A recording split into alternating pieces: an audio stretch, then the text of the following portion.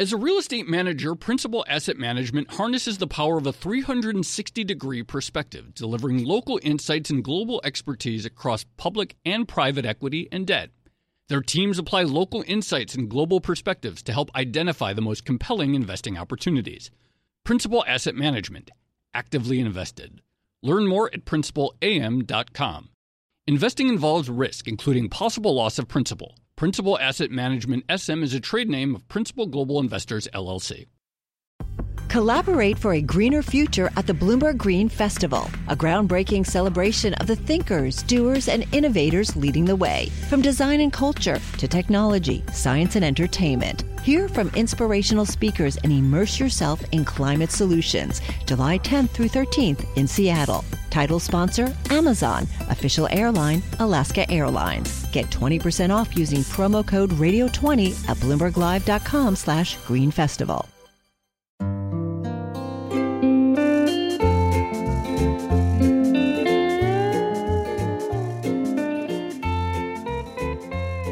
Hello and welcome to another episode of the Odd Lots podcast. I'm Tracy Alloway. And I'm Joe Weisenthal. Joe, what's going on in Russia? That is such... I can't leading even question. Start a conversation. No, it's more than a leading question. Like the idea that I would be able to answer that in any meaningful way that doesn't make me sound like a complete idiot. I'm not trying to set you up to sound like an idiot. You're trying to set me up. I'm trying to start the podcast with a summary of current events. But there was some big news out of Russia recently, which was they were calling up reservists and basically forcing them to go to Ukraine and fight in the war. And the reason I bring it up is because it wasn't just big topical geopolitical news, but it became a big thing in the market as well. We saw quite a bit of reaction to it. And it kind of crystallized in my mind this idea about just how hard it is for investors to try to judge these geopolitical risks. Because on the one hand, I saw some people going, this is great for the West. It means that Putin is really struggling right now and Ukraine is going to win the war and everything's going to be fine. And then I saw some commentary basically saying this is a massive escalation. And if anything, we should be seeing risk premia on things like European assets and natural resources and grains and things like that actually going up. So the fact that there are these two extremely different interpretations of the same move just really struck me. Yeah, I mean, look, it's so hard to understand what this means for markets. It feels like we're in some sort of uncharted territory, and maybe some people will perceive that to be positive, that Russia has suffered setbacks in its war, that it's lost some territory that it had captured in Ukraine, but then others will say, this, as you say, this just massively increased the risks. Vladimir Putin gave a speech that was widely perceived to be highly bellicose. I think it's just a sense of extreme uncertainty and chaos. And there's already so much going on. And we're recording this September 23rd, when there's just so much concern about inflation and energy and monetary policy and recession and all these other things.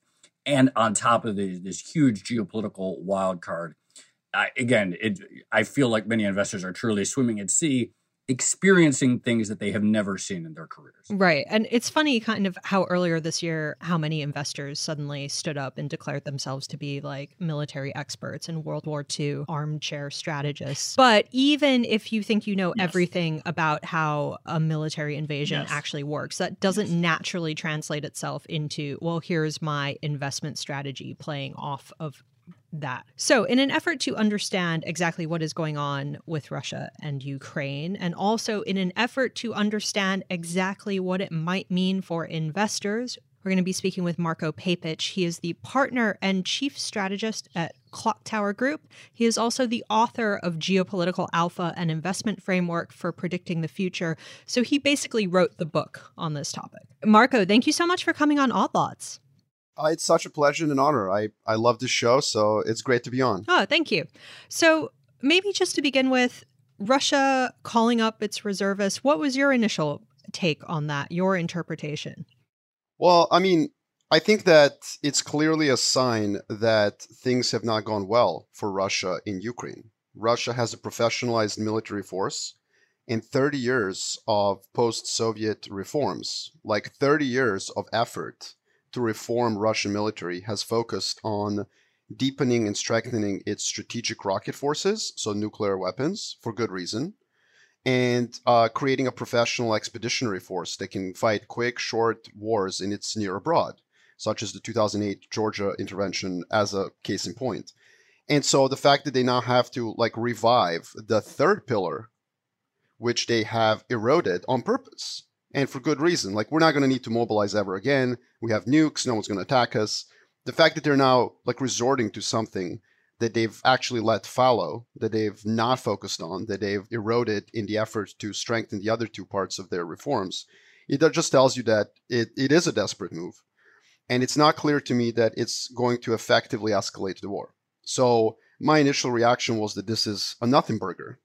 It's a geopolitical nothing burger, if you will, because at best, Russia can use, let's say, 100,000 to maybe 300,000 troops if they manage to get them all activated as rear guard. They can help support supply lines. They can defend the rear of Russian forces, allowing the veterans and the professionals who have been fighting in Ukraine to step up and defend against the Ukrainian offensive. I think this gets us faster to an equilibrium, to a stasis, to an established line of control. I don't think this allows Russia to really effectively widen the conflict in Ukraine. So what does this stasis or equilibrium look like in your view? So that's a very important question, Joe, and I think it's a controversial view that I hold. But basically, most wars that don't end in a capitulation of one side to another end up in some form of a stasis, where a line of control is established. It's a geographical reality where the two forces basically establish, a front line that ossifies, that is well defended. Think about the Korean War. The Korean War has not ended. It is still going on. There has not been a peace treaty between the two Koreas. But the two Koreas are de facto sovereign entities defined by a line of control that was established at the end of the conflict. The Cyprus conflict, which basically pitted the Greek-supported Cyprus versus the Turkish-supported Northern Cypriots, ultimately ended in a line of control. And the country Cyprus has a line of control that in de facto terms creates the Northern Turkish Cyprus, which is not recognized, but is a political entity that exists. Another conflict that basically ended in a line of control. The Dayton Peace Accord in Bosnia was also concluded, and the current, split between Republika Srpska and the Federation, the Bosnia and Herzegovina Federation of the Croats and the Muslims, is defined by a line of control. And usually what happens at the end of the war, as both sides are getting exhausted, they accelerate their military maneuvers in an effort, because they know what's coming. And what's coming is some sort of a negotiated ceasefire that will establish borders for a long time. So what you do is you accelerate offensives. We saw that ahead of the Dayton Accords and after the Dayton Accords in Bosnia, where the Serbs went on a huge offensive trying to establish as much territory as they could before the bargaining began. And I think that's what's happening right now. We're in the stage where the Ukrainians are trying to get as much as they can through their offensive. And the Russians are responding by saying, we need to halt this offensive because when the line of controls is established, we need to prove domestically to the Russian population that the war was worth it and that we acquired some territory. So I think that's what's happening right now. And a lot of the commentary out there is basically saying the war is going to last forever. Now, that may objectively be true, just so we're clear. Again, Korean War is still going on, guys. They never ended. So while armchair geopolitical strategists may be right that this war may continue forever, I think the market has stopped caring about this war, honestly, I think 3 months ago. Yeah. Yeah, I kind of agree with that. And this sort of goes back to, Joe, when we were talking about China and the idea that in a normal environment, everyone would be talking about basically the Chinese economy being, large parts of it being closed, that impacting manufacturing, the housing crisis in China. But there's so much going on in developed markets with yields and inflation that it just seems to have fallen by the wayside. And a similar thing with Russia, even though these two very big developments, China and Russia, are arguably driving the inflation situation. I would argue that China is very relevant still from a macro perspective. I mean, one of the reasons I've been shorting commodities since May is China. We have a very bearish view of China. But Russia, I think the Russian involvement in this war has led to some of the most fantastical and I would argue idiotic sell-side research I've ever read in my life. I mean, look, this is a profound moment in world history. I don't want to understate that. But the argument that this war is going to cause some sort of a calamity in the commodity markets has been epically wrong. I mean, look at the chart of like Brent and wheat. They are down to pre-war levels. I mean, Brent has fallen now, 4 or 5%? It's September 23rd, just as a date check so people know. But, there are far more important things going on in the world than the Russia-Ukraine conflict for the macro, like the big macro assets, namely what the Fed is doing. And of course, I would argue China too, the slowdown in the US economy and so on. So I think one of the biggest mistakes I think that a lot of sell-side research did at the beginning of this war is imply supply loss of commodities out of Russia. And that had to do with the EU oil embargo. Very quickly after the EU oil embargo was imposed in Russia, it became clear to me at least that it was a PR effort. Like the EU embargo against Russia, the Western embargo against oil is a PR effort. It is not a genuine effort to remove Russia's oil revenue. Why do I say that? Because when the US imposed sanctions against Iran, it also imposed secondary sanctions, which are very effective. So if you're a Chinese or an Indian company wanting to buy Iranian crude, you are at risk of running afoul of the US Justice Department. With Russia, that was like maybe debated for a week, and then everybody was kind of like, yeah, let's not do that. Why? Because the oil embargo against Russia is designed with its 6-month implementation phase to literally allow Russia to find other customers. Literally. And that's happened beautifully. There's no loss of supply out of Russia. There might be at the end of the year, maybe 500,000, 300,000 barrels, but that's it. And given the demand problems with China and US slowdown, like who cares about that? So there was a huge overstated risk of like the shut-ins of production of Russia, problems with logistics. None of that has happened. And the reason is that, at the end of the day, Emmanuel Macron and Scholz and the other leaders of Europe simply want to be able to say at the end of the year, we are not importing any more oil from Russia. The fact that China and India are gorging themselves, bathing themselves in Russian crude is not like a bug. It's a feature of the sanctions. And so that's the first issue that I think overstated the relevance of the conflict. The other one is the idea that Russians have an existential, that Ukraine is somehow existential to Russia, and that comes from reading some of the President Putin's essays and so on. And I would argue that it isn't. But this is more than a philosophical question, because if you're an investor and you think that Ukraine is existential to Russia, then you think they will double, triple, quadruple down on the conflict.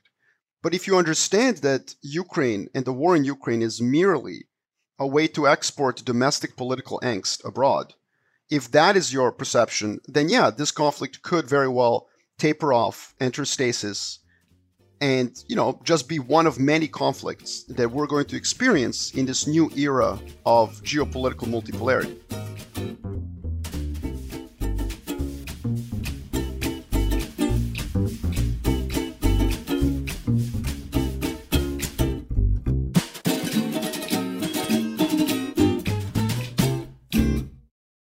As a leading real estate manager, Principal Asset Management harnesses the power of a 360-degree perspective, delivering local insights and global expertise across public and private equity and debt.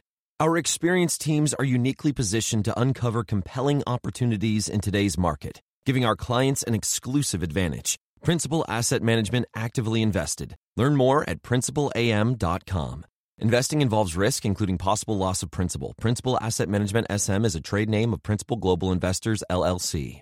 Hi, I'm Ron Kraszewski, Chairman and CEO of Stifel. Financial advisors, if you're not growing your practice, you're losing market share. Stifel is a growing, entrepreneurial, advisor-centric firm built for successful advisors like you. Imagine having the resources of the largest wirehouses and the support of the boutique shops, but none of the bureaucracy to get in the way of you serving your clients. At Stifel, it's your business, your book, your clients.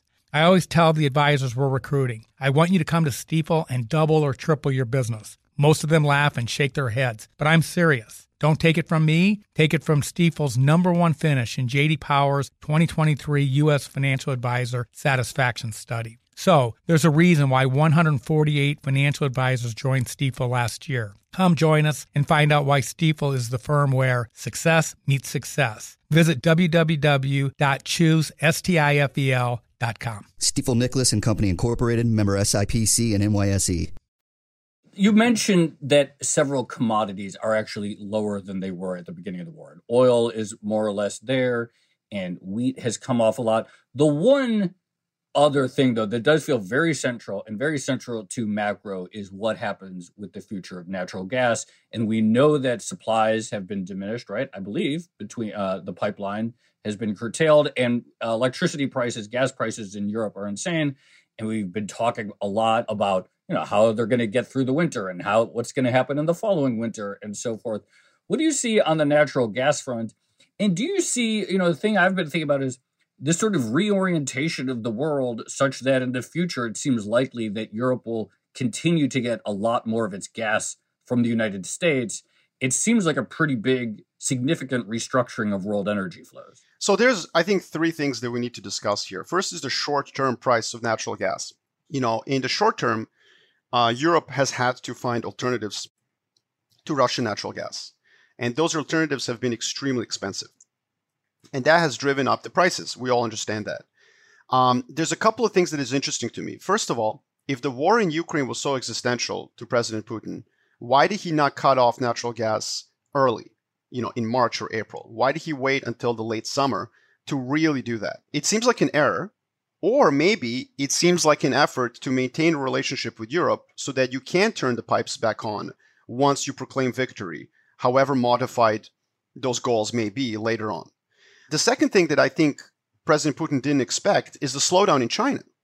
The slowdown in China allowed there to be sufficient amount of LNG cargoes floating around for Europe to kind of grab. That was another miscalculation. Now, the short-term spike in natural gas prices is currently being extrapolated by a lot of investors into other assets, such as euro, which is at parity, although that's for other reasons too, the Fed hawkishness and so on. But like the euro is a good example. Or for example, if you look at Euro Stoxx 600 industrials sector relative to S&P 500 industrials, they're at like decade lows. Basically deindustrialization is being priced in as investors extrapolate current natural gas prices into the future. I think that's like stupid, because the current increase in natural gas prices in Europe is unsustainable. It's a short-term issue. And it's unsustainable for a number of reasons. First of all, if the Ukraine war enters stasis, if it ossifies along a line of control, it is no longer in Russia's interest or Europe's interest to, from Russian perspective, not make the money off of natural gas. From Europe's perspective, to continue to shoot itself in the knee by not accepting Russian natural gas. So once the war ossifies, which I think is coming within months, there is going to be an incentive to resolve this impasse. And so that's the first issue. The second, more longer-term issue is what happens, as you mentioned, Joe, as America becomes more involved in the LNG trade. Presumably, the U.S. is going to now export natural gas in order to benefit from a global price of natural gas, which is extremely higher than the domestic price. By the way, Russia has 50 BCM of LNG capacity coming online in a couple of years, which is ironic because it means Russia will be sending those cargoes to European ports, even though it won't be sending it through pipelines. This is kind of like the cynical view of what's going to happen over the next couple of years. But why is this important? It's really important because if you're an investor right now betting on deindustrialization of Europe, don't you realize what's going to happen in the next couple of years? What's going to happen in the next couple of years is we're going to get the Brent price of natural gas. We're going to have a global price of natural gas, which will be the LNG globally traded price, which will raise costs domestically in the US. It won't lower them, it will raise them. And that's going to be a disadvantage to American industry, not European. European prices of natural gas will start to approach and approximate that of the US and vice versa, which will be a headwind to US manufacturing. And the final issue that I will point out is something that a lot of, investors are ignoring. Europe has had higher electricity prices for industrial users for 2 decades. Like, I have a chart of that. This is obvious. And yet Germany has not lost any export share, nor has America gained export share. So unwind that for a second. For the last 2 decades, thanks to the shale revolution, the United States has had a price advantage on electricity and natural gas. It's done nothing with that price advantage. Nothing. It's gained no competitiveness. So why would you extrapolate the current crisis, which, as I say, is temporary, into the future and somehow bet against the European industry? Now, obviously, there are certain industries, that are going to move to the US, those that use natural gas as a feedstock. And, we can sit here and be like, oh my God, European fertilizer sector is done. Let's short Europe. I mean, sure, there will be parts of the industrial capacity of Europe that will have to move because natural gas is a feedstock. But I'm not betting against European industry because of this crisis. In fact, I love the valuation. If you're a long-term investor, you plow every dime you have into European industry, especially because Wall Street Journal has, an article yesterday saying like Europe is deindustrializing. This is in the price, guys. And I think it's completely an unsophisticated view, extrapolating linearly a current crisis into the future, which makes no sense. So maybe just to back up for a second, how should investors be approaching geopolitical risk and conflict in general? And then secondly, is there something about the Russia-Ukraine conflict that makes it different because it involves so many commodities and inputs? Yeah, so to answer the first question, there's a couple of things. First of all, there's a concept that I call geopolitical alpha, which is when the market misprices risks, either to the upside or the downside, and then, you can profit by generating returns. But there's also geopolitical beta, which is understanding the long-term trends and trying to figure out how to ride them. In case of Ukraine, what I would say is that investors confuse objective measure of geopolitical risk with the market's interpretation of it. So let's assume that the objective measure of geopolitical risk is an uppercase G. This measure, which we're theoretically talking about here, can basically stay elevated. But if it no longer moves up, if it's not increasing, if it's just elevated, the lowercase g, which is the geopolitical risk premium associated with assets, is going to collapse. Because lowercase g is a derivative of uppercase G. Now let's apply that to Ukraine. Ukraine conflict happens, catches most investors off guard. Not everyone, but most. The uppercase G goes up. There's talk of nuclear exchanges. Right now, there's a Ukrainian offensive. There's a mobilization. You could argue that uppercase G, the objective measure of geopolitical risk, the actual reality on the ground, the geopolitical reality, is still elevated. But it hasn't really increased as a risk. Why? Because on March 25th, Russians withdrew from all of northern Ukraine because they have been ineffective. Investors are starting to realize there's material constraints to Russia in effectively pursuing this war. I think there will also be proof that Ukrainian offensive will be halted due to their own constraints. So the lowercase g, which is the derivative of geopolitical risk, the geopolitical risk premium that the markets are pricing on assets, starts to collapse, even if uppercase G objective measure is flat, but still elevated. So that's the first thing that I think is important for investors to realize. We're now in this multipolar world. We're going to have a lot more wars between, regional powers. This is what political science teaches us. In a world with no one or two bullies to kind of keep everyone in line, it's every country for itself. This is a very late 19th century, early 20th century kind of a world.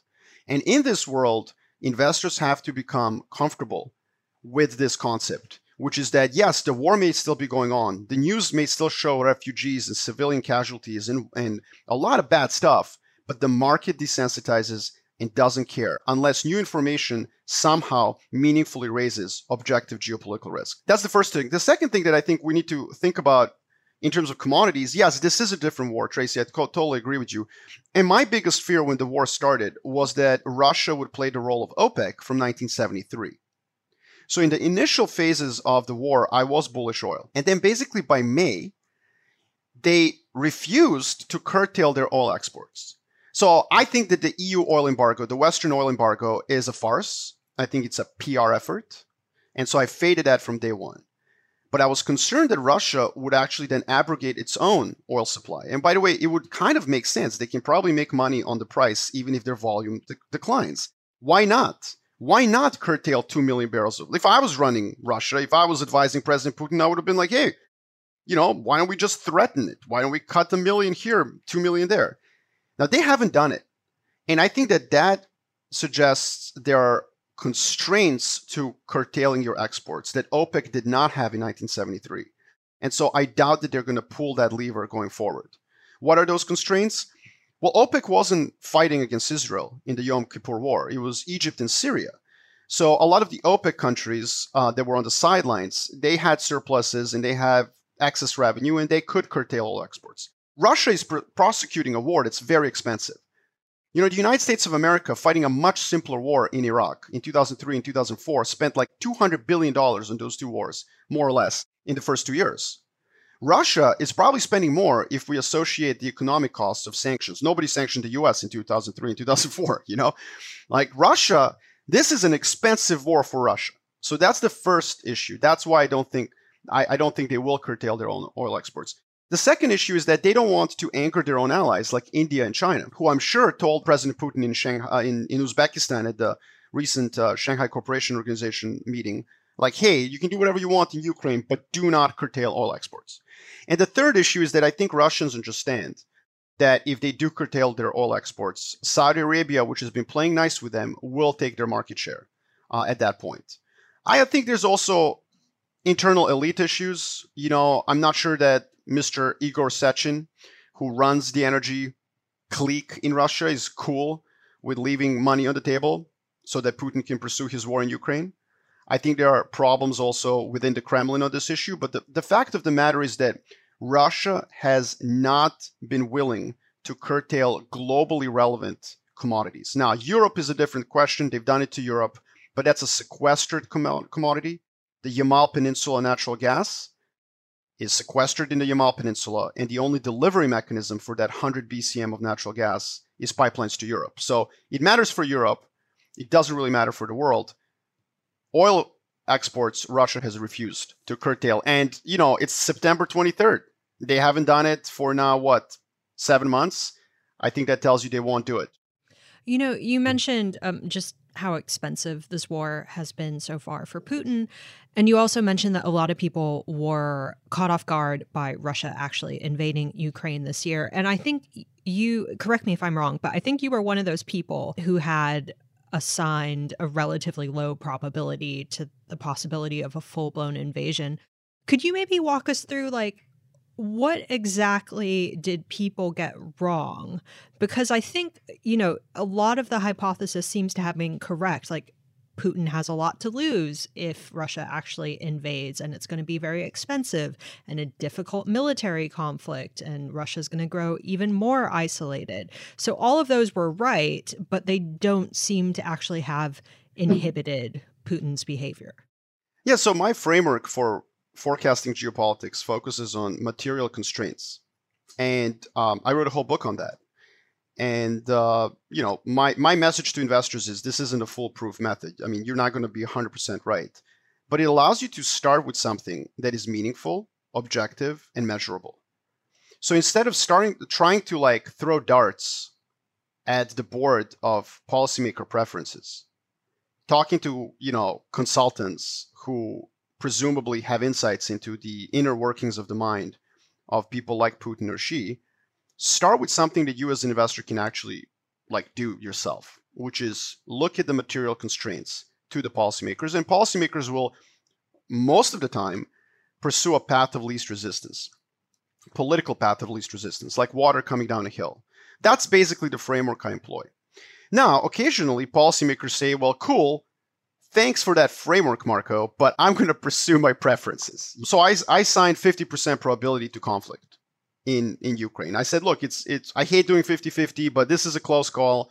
Maybe Putin does it, maybe he doesn't. But if he does, here's how it's going to play out. And that part, here's how it's going to play out, has played out basically exactly as I expected. And one of the reasons that I said that this would be a really bad idea for President Putin is that Russia doesn't have a military that can successfully execute this kind of an operation. So, like there's an objective fact, Russian military sucks. Like, sorry, but it does. It has no evidence over the last 20 years of being successful. Its intervention in Syria was a very high ROI because they did it smartly. They sent some Sukhois, 40-year airplanes to help Bashar al-Assad, and that was it. 2008 in Georgia, they were attacking a country that doesn't have any, mechanized armor. So they've been very smart in how they were deploying their military over the last 20 years. Putin has been very risk averse, high geopolitical ROI.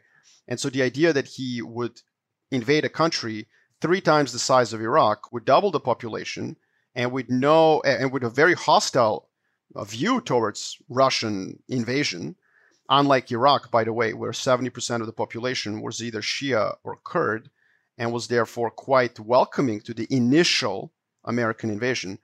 The point was the constraints were massive on Putin. Now, obviously, in this particular case, the reason I got the decision wrong is because I write investment research on a beach in Santa Monica, and President Putin is the president of the Russian Federation. Right? So he gets to decide what he does. But the value in the constraint framework is that as an investor, if you get the initial decision by policymaker wrong, your framework is still useful. You don't have to adjust it. You just say okay, well, policymakers ignored it. They may be unaware of their constraints. They're about to find out what those constraints are. And so the last 7 months has been President Putin and Russian leadership becoming intimately aware of the material constraints as they have articulated themselves in objective reality. And it's been a beautiful thing to watch because it shows the benefit of having a framework in thinking about politics. Yeah, you get the initial thing maybe wrong, and it's not like I was YOLOing and going long ruble, by the way. I mean, I had a hedge on. My recommendation was go long wheat and gold.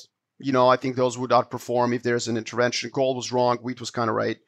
But the point is, then when it happens, you have a view of how the reality will develop given the constraints. Unless you got the constraints wrong, obviously, in which case, half of Ukraine would now be conquered by Russia if the constraint framework had really failed me. So that's a really interesting lesson, I think, for myself and for anyone who wants to use a systematic approach to politics and geopolitics. It's not about getting events right. It's about getting the markets right. And you can still double down on your view if you get the constraints right. In fact, the market will become even more stretched, and the alpha opportunities will be even greater.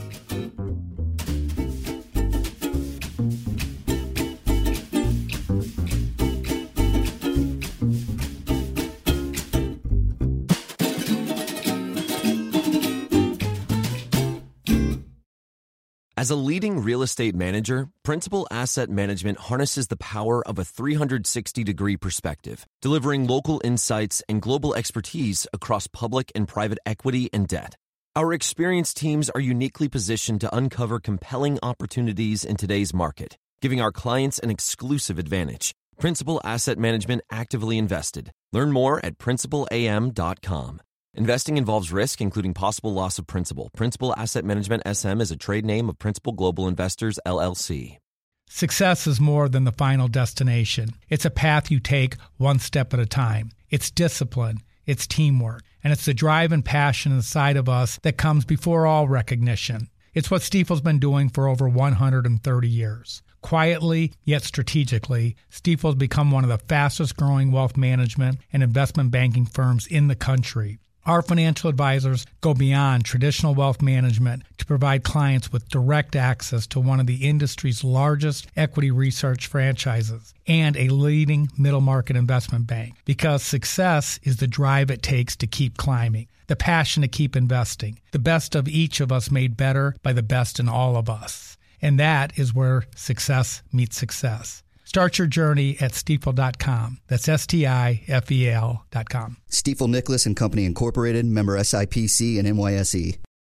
I want to go back to what potential stasis looks like. And you mentioned that, in your view, a big part of Putin's motivation at this point has been the sort of export of domestic political angst, and that the mobilization, which has got a lot of headlines, is partly out of an impulse to show that something is being accomplished. What is it what does stasis look like, or what type of stasis is acceptable from Zelensky's point of view? Because, of course, he's also had rhetoric about not ceding any territory, any ground whatsoever. But obviously, some parts of Ukraine are, in fact, controlled and likely to stay controlled, it would seem, by Russia. What is sort of a acceptable stasis from the Ukrainian perspective?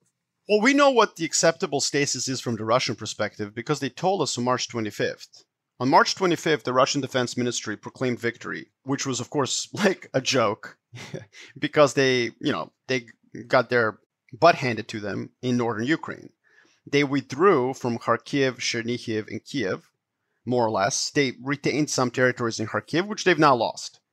So they withdrew from those northern parts of Ukraine. They abandoned the assault in Kiev, and they basically said, oh, you silly Westerners, you guys thought we were trying to get to Kiev. Ha! That was all a ruse, we got you. And then they told us that they're now going to focus on Donbas, which are the oblasts of Luhansk and Donetsk, and then the land bridge to Crimea, which are the oblasts of Kherson and Zaporizhia.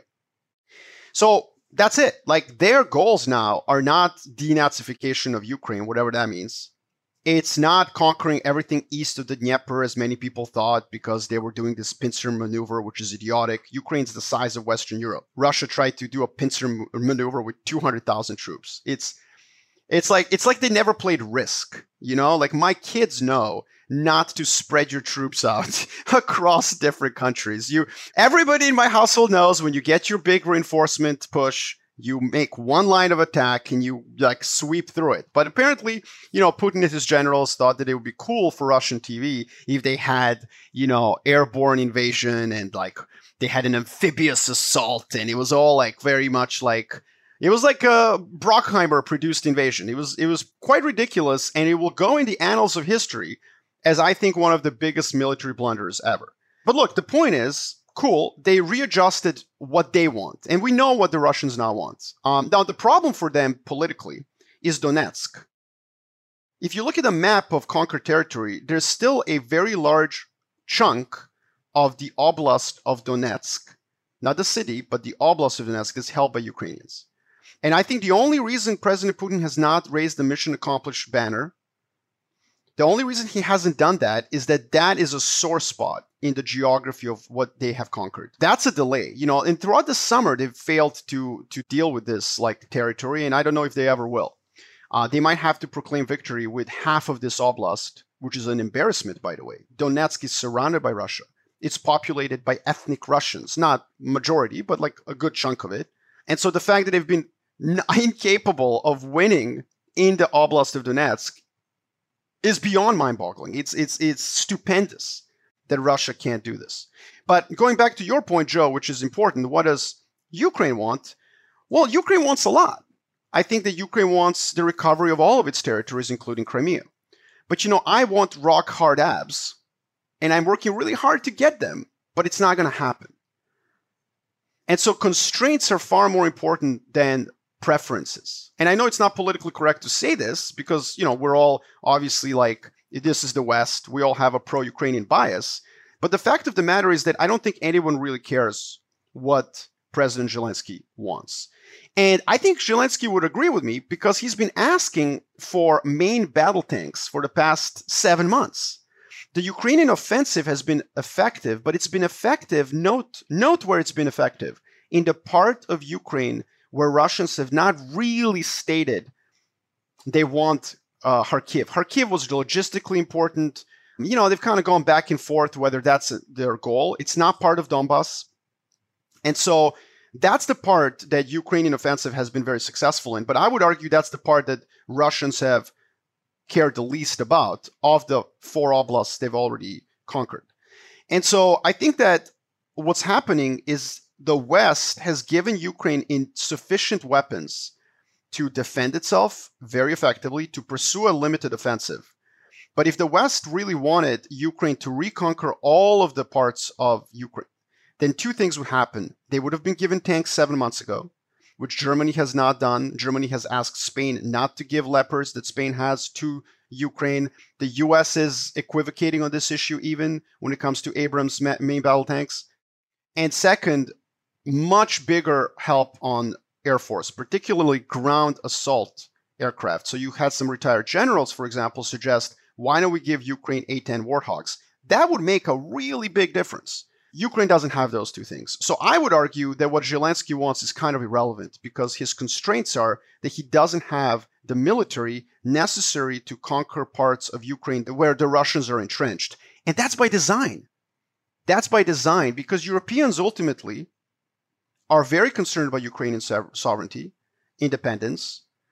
Genuinely, I think European voters and policymakers don't want Ukraine to fall to Russia, but they kind of feel that's been accomplished. Do you think Europeans are going to be paying these natural gas prices 8 months from now because of something called Donetsk? Most Europeans can't find Donetsk on a map. So I would argue the answer is an absolute no. And that's what's very relevant for the markets. The idea that the West will retain the current level of support for Ukraine into the future so that Ukraine can mop up some territories that are effectively the West Virginias, and no offense to the Mountaineers, but West Virginias of Ukraine, I think is a very naive assumption. That's not going to happen. The West is going to basically implicitly create a line of control by not supporting Ukraine enough. And that's been the case for 7 months. Can I ask you to apply your framework to Xi Jinping and the COVID zero policies that China is pursuing? Because I think this has been sort of a question mark over what's going on there. Like, why exactly are the COVID restrictions politically beneficial to Xi? I know he made a big point about how China cares about people's lives versus the West, where they're willing to just let people die in order to keep businesses open. So there's that. And there's some argument that maybe it helps, fight capital outflows and things like that. But what exactly is he trying to get here? And what are the material constraints that are restricting or maybe even helping him pursue those goals? So I think that the political decision was not to accept Western vaccines.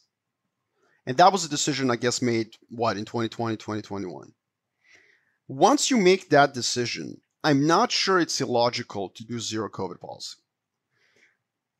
So once you have taken perhaps an ideological and a political decision not to import Western vaccines which are effective, once you've done that, everything that's followed in China, I think you could make a logical, rational explanation for why China's doing that. Its population pyramid is heavily weighted towards the elderly. It doesn't have the hospital beds per capita that it would require to kind of let COVID run through the system. And for some reason, it has been unable to get the elderly to take up the booster shots at percentages necessary to kind of open up the economy. So once you accept that there was a political decision, an ideological decision, once we accept that, everything else that's happened makes sense. And that's not a popular view in the West because now we've become so anti-Chinese in the West, so thoroughly, that everything that happens in China is interpreted as some sort of a Maoist coup. And I think as an objective observer, and I bathe myself in aloof indifference to do my job, I can tell you that 5 years ago, everybody thought China was a friend, and now everybody thinks it's evil. And so zero COVID policy is seen as some sort of a manifestation of a Maoist policy. But again, there may have been an ideological reason not to take Western vaccines. I accept that. But once they've done that, once they have a less effective vaccine, elderly population, not enough hospital beds, and for some bizarre reason, they're incapable of getting the elderly in China to just take the third, fourth shots, then zero COVID policy kind of makes sense. And this is an important point because a lot of onshore managers in China, and I have an office in Shanghai, great analysts there, great team, and we get a really good read when we produce research on China. We have, I think, a really great read on onshore managers in China, and they've been really hopeful that after the October Congress, there will be a shift in zero COVID. But if you take my view, which is that maybe there is a public health reason to have zero COVID policy, given the initial political ideological decisions made 2 years ago, then it's not clear to me that those restrictions will be eased as much as many investors think. And I think the onshore sentiment in China is starting to realize this. The shutdown of Chengdu, which is a 20 million people city recently, a couple of weeks ago, has really upset sentiment domestically. And I think that, there won't be an easy fix after October when it comes to this issue. How's your call option on Putin not being around in 12 months going? So I think back in March, you spoke to some of our colleagues on the What Goes Up podcast, and you said something to the effect that you thought that Putin might not be there in another 12 months' time. You still sticking with that one? Yeah, so what I said was, if I was a bookie, I would set the line at 12 months and I'd be taking the under. And then, you guys at Bloomberg, you tweeted it out to the world. And I love one comment, by the way. I love Twitter because one genius went like, I give Marko Papic 12 months and I'm taking the under, says Russian President Vladimir Putin. And like that was awesome. So look, what I would say is that, I might be cashing in on that option, maybe selling it to some enthusiast right now, but I'm willing to stick with it. I think that Russian history is very clear. Russia is terrible at fighting offensive wars. We in the West, we have a perception, propagated by the Russians themselves, that they have a glorious military history. And look, let's be objectively clear. Russia saved the West in the Second World War. I think that has to be said. Like, that is something that I think Russians can take to the end of time, that in World War II, they really were, like, they fought the biggest battles. Fair. Napoleon attacked Russia. It destroyed Napoleon. Fair. But those are situations in which somebody attacks Russia. And they have such a huge territory, they can extend the supply lines of their attackers, they can attack them. That's the benefit of Russia. But those benefits are also disadvantages when they pursue offensive action, because their own supply lines are so stretched and huge. And logistically, it becomes a nightmare to support offensive operations. And so there have been several major wars in which Russia was an attacker, an aggressor, was on offense, where they spectacularly failed. And when they spectacularly failed, the immediate reaction was domestic political unrest. So, I assumed that President Putin was a student of history. Apparently he's not. Because what he has done, he's fallen into one of these traps. And I think that when policymakers in Russia, where leaders of Russia did that, they always met an sort of untimely end. They were either retired, like Khrushchev did when he, tried to test JFK over the Cuban Missile Crisis, or they had to implement reforms, as Alexander II had to do after his father failed to win the original Crimean War, or in 1905, when the Tsar had to implement reforms after the 1905 revolution in Russia, which was sparked by the disastrous Japan War, where basically Russia tried to defeat Japan and lost all three of its fleets. And then, of course, in 1917, which is the best example, Lenin used secret documents and communication that proved that the provisional government, which had overthrown the Tsar, was still pursuing World War I for imperial gain. And Lenin basically used that as a spark for the eventual Bolshevik revolution. My point is that this repeats in Russia, like, constantly. I can't really point to a war where Russia was the aggressor and they won.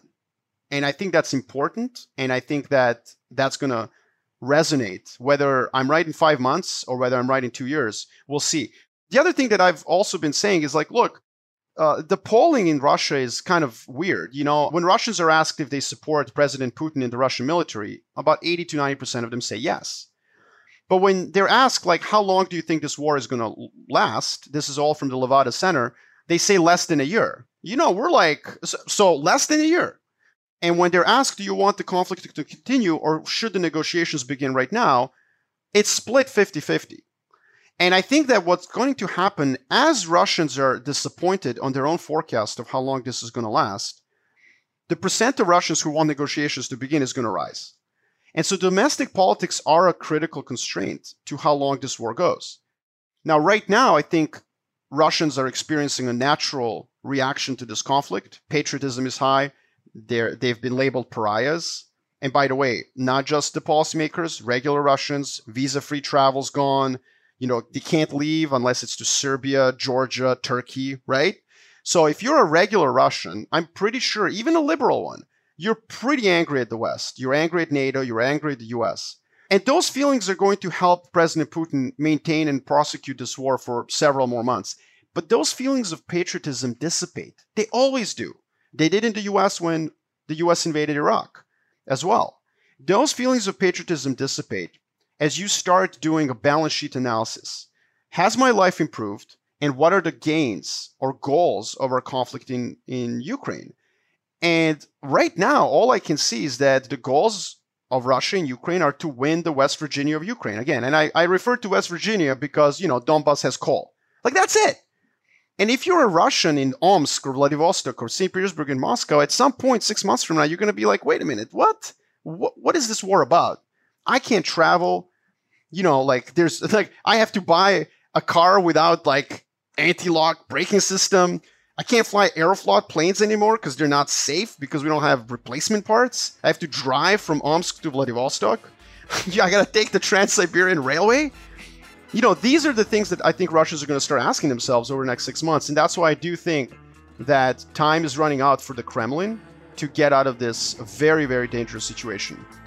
All right, Marco, we're going to have to leave it there, but thank you so much for coming on Odd Lots. I'm glad we could finally do this conversation, and it's been a really interesting discussion, so thank you. Yeah, that was great, Marco. Thank you so much. Thank you, Tracy. Thank you, Joe.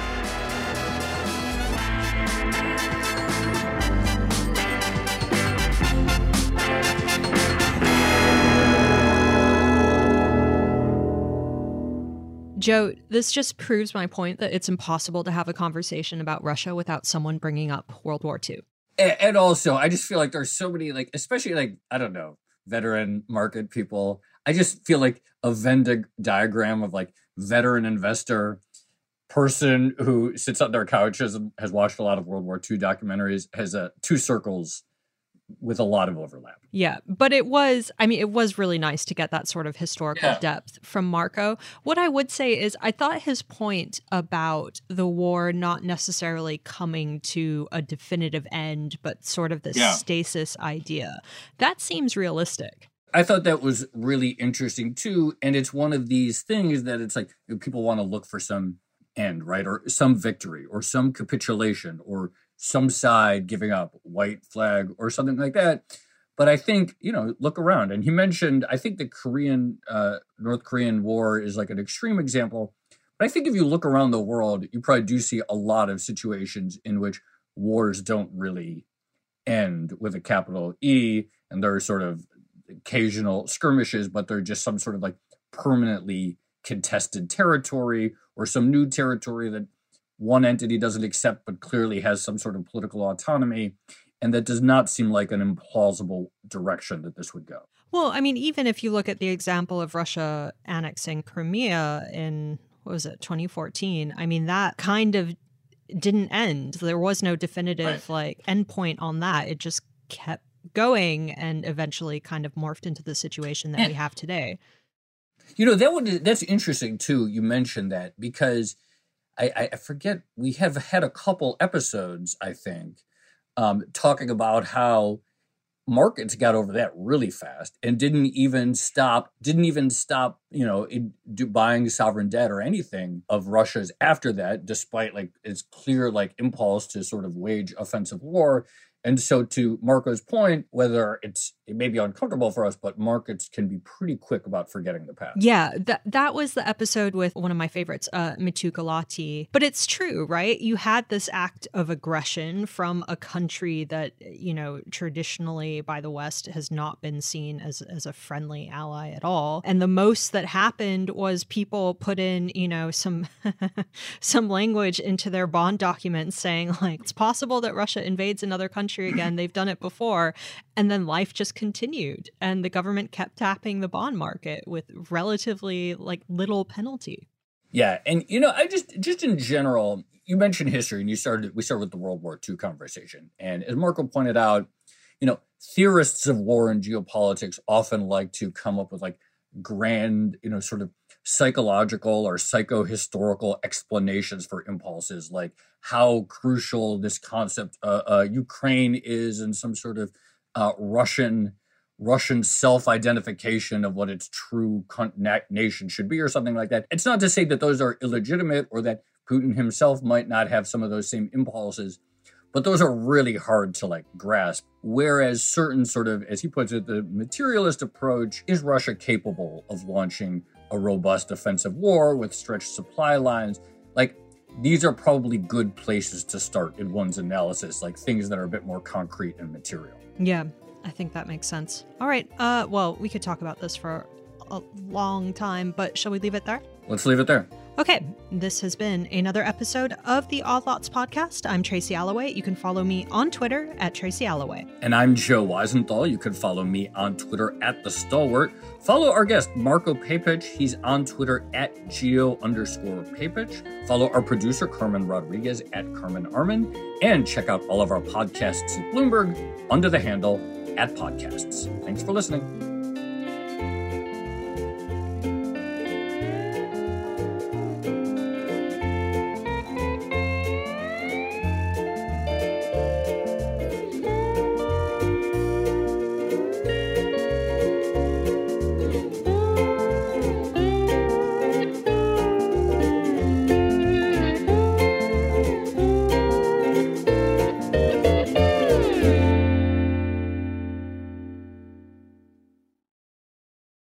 Collaborate for a greener future at the Bloomberg Green Festival, a groundbreaking celebration of the thinkers, doers, and innovators leading the way. From design and culture to technology, science, and entertainment. Hear from inspirational speakers and immerse yourself in climate solutions. July 10th through 13th in Seattle. Title sponsor, Amazon. Official airline, Alaska Airlines. Get 20% off using promo code RADIO20 at BloombergLive.com/Green Festival.